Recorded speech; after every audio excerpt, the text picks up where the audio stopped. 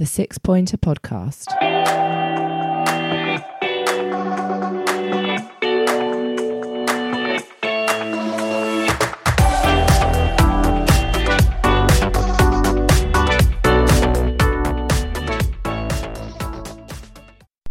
Hello and welcome to the 6 Pointer Podcast, and I'm joined here by Esbjerg and his brother Michael. Lads, how you doing? We're great. We're fine. It was a fantastic match. We have a win, so we're glad. Yeah, haven't been better for a while. Excellent, yeah. Of course, it was a 4-2 win against Randers, and we were just saying, weren't we, before we started the podcast, it was 27 minutes, 3-0 up. It's a big difference from half-time against the OB game when it was 3-0 down at half-time. It's what a difference it makes since, Sunday? So Lars Olsen left on Monday. On Tuesday, you're going to have to help me with the pronunciation for the new manager. Go on. Troels Bech. Yeah, I've got no chance of that, have I? So You want to call him Troels? I want to call him Troels Bech. Yeah. I can't hit that level of R with my title. I just can't do it. We wouldn't expect you to. No, but boys, I mean, obviously that doesn't tell the whole story, because at half time it was 3-2. Randers had a crazy 5 minutes just before half time and brought it back, and it made it a lot closer than it should have been, really. Too close, yeah. We talked about it in Esbjerg, and when we was in ahead 3-0, we talked about that we wouldn't jinx it, but this is the place where we normally is losing it, and yeah. And then Randers was scoring 1-3 and then 2-3, and we was just I wrote you a message, and I said, "Oh, this is getting too close," So, but yeah. I was like, this is one of those days when it was 3-0. I was like, this is one of those days where everything just goes our ways, and we have them like once every year, maybe if we're lucky. And today was the day.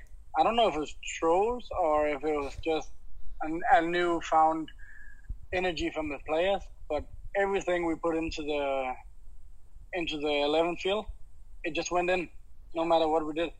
And then 3-1, 3-2, I was like, here we go again. Been here before. It does help when the opposition keeper plays the way that he did, though, to gift you a couple of goals. I mean, it was 7 minutes in when Daalder came through, the keeper falls over, and you think, this is going to be a day, and then sort of after 15 minutes... We were 12 people today. yeah, look, as you wrote me after the second goal, you wrote me that Randers' goalkeeper has to wear a FP shirt. Yeah. Yeah. I think that's another part of the story, because if he hadn't done that, how would the game have looked? I think you saw the difference between the two teams in the sense that I think Randers only had 3 shots on target the whole game, and obviously they scored their 2 goals. Esbjerg, absolutely, I think it was 9 shots. Yeah, to finish it off for Johnny Kauko to get that goal at the end, it was nice to see, wasn't it? A player who was scoring so often last season. Finally, yeah. He's had a rough season, right? Yeah. So that was nice to see him, that he could he could do something. Yeah. Last year he was the savior, right? He was the fighter in the midfield, and he was the guy who scored the goals we needed most. I think it's good for him to finally get the thing going. With the hair and everything. Yeah, with the hair. The Finnish Messi, as they call him. Yeah, exactly. It's like, who is this guy? I kind of hope that the 4-2, even though it sounds like a normal 4-2, that it hopefully means more than that. Because you know how much the first goal means for a guy that lacks confidence. And I think Kauko does that, and I think hopefully this gives him that extra fire. Yeah, there's hope that it does give him that kickstart to capture some of the form that he had last season, because he really was on fire then. And you have to mention as well Kevin Comboy, who was captain today, local hero. He put in a great performance, didn't he? A lot of important tackles and covered almost every blade of grass on the pitch, I thought. Yeah, he's been very important from us from way back before I was a human being, almost, I feel. No, before I was a grown-up man, and he was like one of the heroes back when we won medals and everything.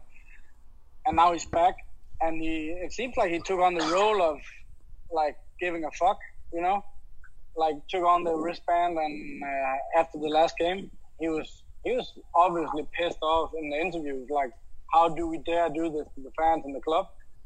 And he was like giving everybody a kick in the ass, and I really love seeing that. somebody fighting for the club and the shirt. And especially after what we've seen this season so far, it's nice to see that fighting spirit. And to be fair, you saw it throughout the team today. I thought Dowda, who I don't know, he scored his third goal this season, but I thought Dowda did play really well as well, didn't he? He did really well today. He did really well. Yeah. We were standing in the bar and talking about Dowda, but because he went out from the changing room in the start of the match like fire. It was. As I wrote you a message. Well, this is a changed team, because I don't know if it's Troels Bech or something else, but I watched the game against OB, and I watched this game, and it was a changed team. It was, and Dowda was fucking good. Yeah. sorry for my English, but he was. Yeah, he was. Yeah, Dowda is like I don't know if he's a diamond in the rough, but he's one of those guys that you can make a lot of because he is so damn fast. So if you can just use his speed the right way, we all know what that can mean, right? Yeah. And if he has the confidence and he can just make a dribble or two, there's a goal. Given how much this would give people a boost, this is the perfect start for the new manager. Giving everyone a bit of a boost. Now the games come thick and fast. I think it's Tuesday. The next game is against Horsens away. I saw someone say that although today's game was a great performance and a great result, it means nothing unless you follow it up with another good performance on Tuesday. Exactly. One of the tomorrow there's a very important match because there is Hobro playing against Horsens, and Hobro is playing at the home field, and Horsens is on their way. Yeah. Look, I have to ask you of something because I know you are feeling about Marcus Halsti. Yes. How was you when Marcus Halsti was putting on the field?